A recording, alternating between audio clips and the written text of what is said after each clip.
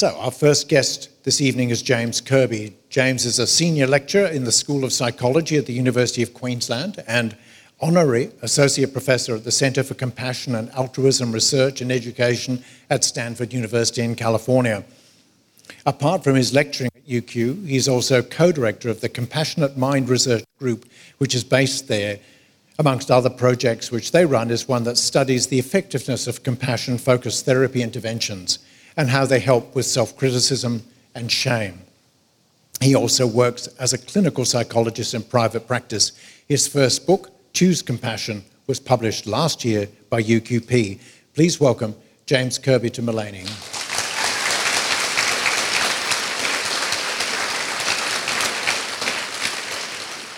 One of the things that's so refreshing about the book, from my perspective, is that you're quite hard-nosed about what compassion is and what it isn't. I mean, there's no airy-fairiness to your analysis. While compassion can contain kindness, it's not just kindness. Compassion, you argue, only exists where there is suffering. Perhaps you might begin by explaining what you mean. Absolutely. Thank you so much for having me, and it's just awesome to be here. So when we talk about compassion, often it is used interchangeably with words like kindness or warmth, and it can absolutely include those things. But at its core, compassion is about addressing suffering. And so suffering's often not pleasant. A lot of us try to avoid suffering wherever we can. I try to avoid suffering as often as I can. Always looking for a way to avoid pain is a good thing in most people's books. So suffering is things that can be like emotional pain, so like anger, sadness, anxiety. There can be physical suffering, so injury or hurt. We can also experience a lack of resource, so you could be without a home or in a war-torn part of the world, unfortunately, or something like that. So compassion's focused on trying to address those causes of suffering and trying to alleviate them if we can. Yeah. And I mean, the interesting thing that we need to say straight away, this is not actually a self-help book. This is a book about what compassion is and how it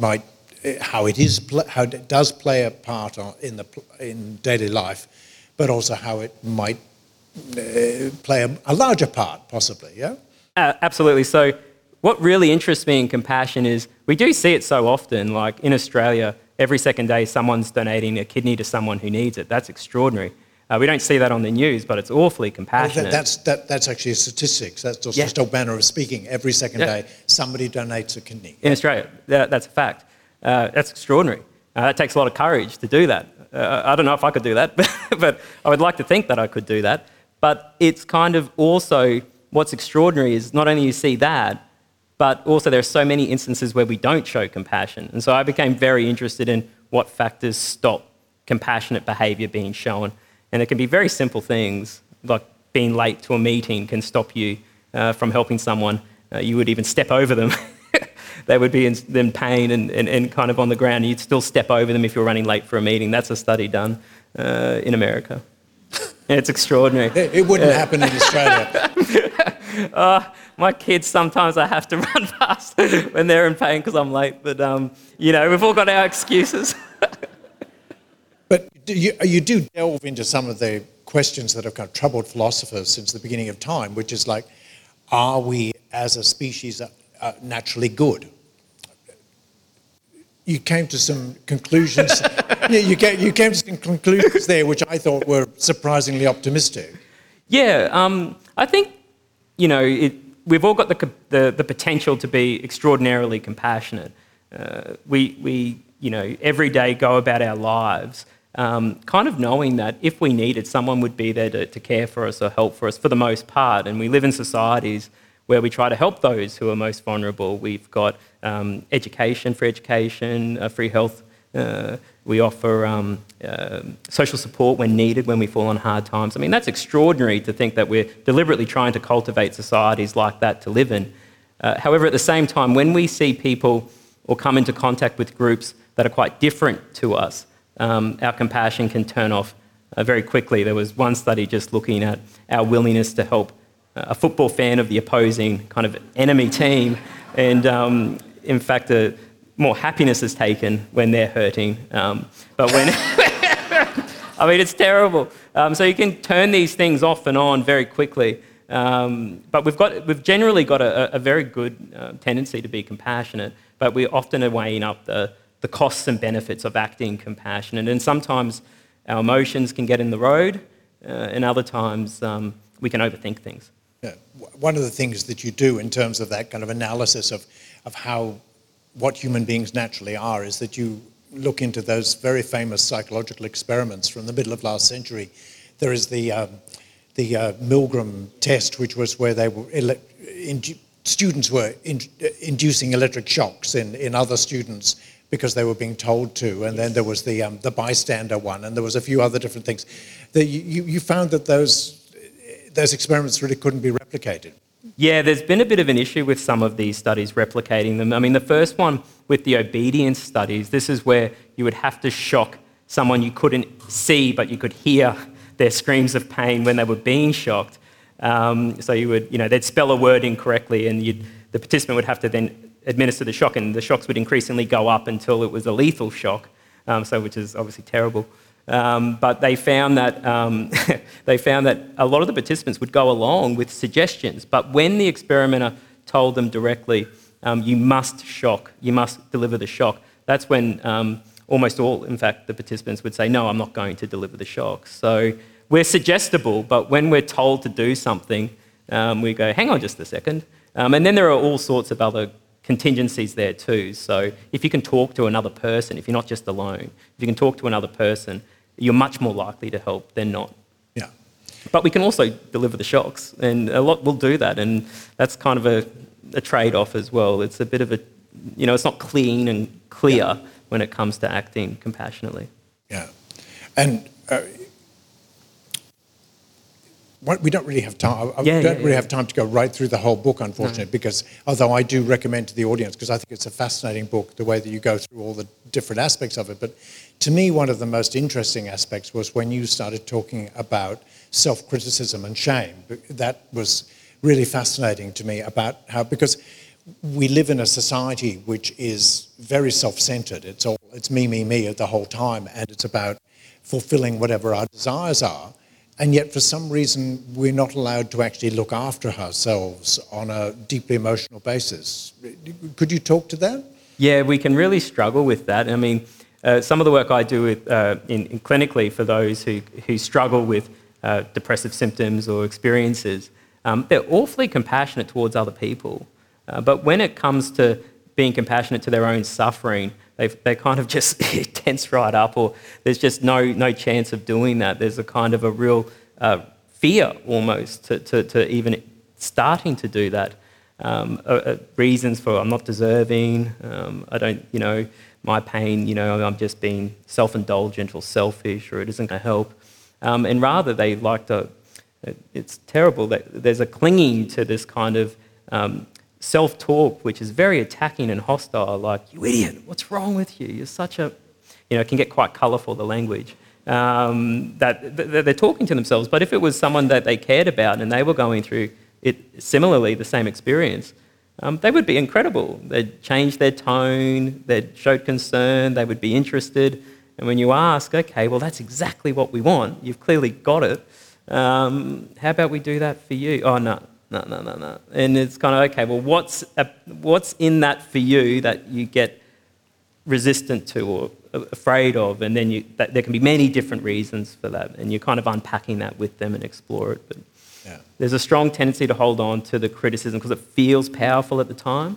And so it kind of feels like, no, I need it to really push me. But then when you break it down, it often just makes them feel much more low motivation, low energy, and miserable, and not wanting to reach out to others for help. I mean, people actually want to punish themselves as well. There is that kind of sense that if I punish myself, then I'll be better next time.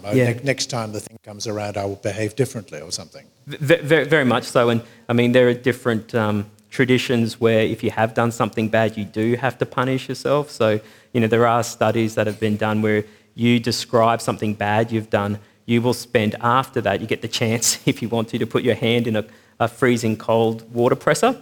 And if you say something bad that you've done, you'll hold your hand in there for significantly longer than if you describe something neutral about your day or something pleasant about your day. So we have a tendency to want to, in some ways, punish it. I don't know if it's to get like a balance, like restore some kind of internal balance, We've done something bad or haven't done something good, and so we kind of smack on the punishment. But sometimes it can come from the fact that how people have related to me in my everyday life must be the way people see me or see me as value, and then I start to relate to myself in the same way. So you kind of talk to the person, describe your parent in 3 words, and sometimes they'll say, oh, busy, focused, disciplined. And you're like, okay, wasn't a lot of warmth in that early relationship. And then you kind of unpack it more, and it's like they were often yelled at or spoken to in ways that they've now adopted themselves and call themselves the same. It's terrible. And one of the interesting things that you're talking about is how these attitudes to compassion change in different cultures as well, because a lot of studies of psychology happen to be done in Western democracies, don't they? It's not necessarily you make this question of where the person who's dropped all their shopping in the street or fallen over, where they're most likely to get helped. It's not in Sydney. No, no, probably Mullaney. You'd get the most help. No, Rio de Janeiro is where you would be most likely helped. And cities that were much lower in that rating were cities like New York, Kuala Lumpur, and stuff like that. But certainly the culture has a big influence. So I went to Japan to do a workshop with clinical psychologists there in compassion-focused therapies, and there is no translation of compassion in Japanese. And so it's like, oh my goodness, how did we get so many people to the workshop when there's no translation for it?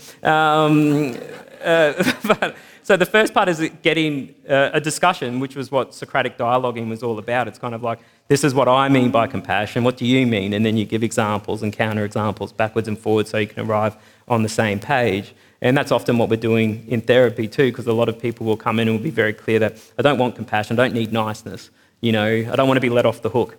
And it's like 2 things run through your mind. Well, niceness isn't that bad. I wouldn't mind my life being a little bit more surrounded by nice people. But also, secondly, compassion isn't letting you off the hook at all.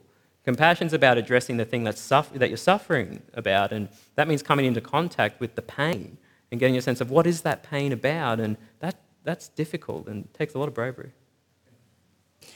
One of the other statistics which I liked in the book was this proof that reading literature increases your empathy. That the studies have proved it. Reading other stuff doesn't. Yeah, don't read my book. Definitely read Alexander's. His will help you with empathy.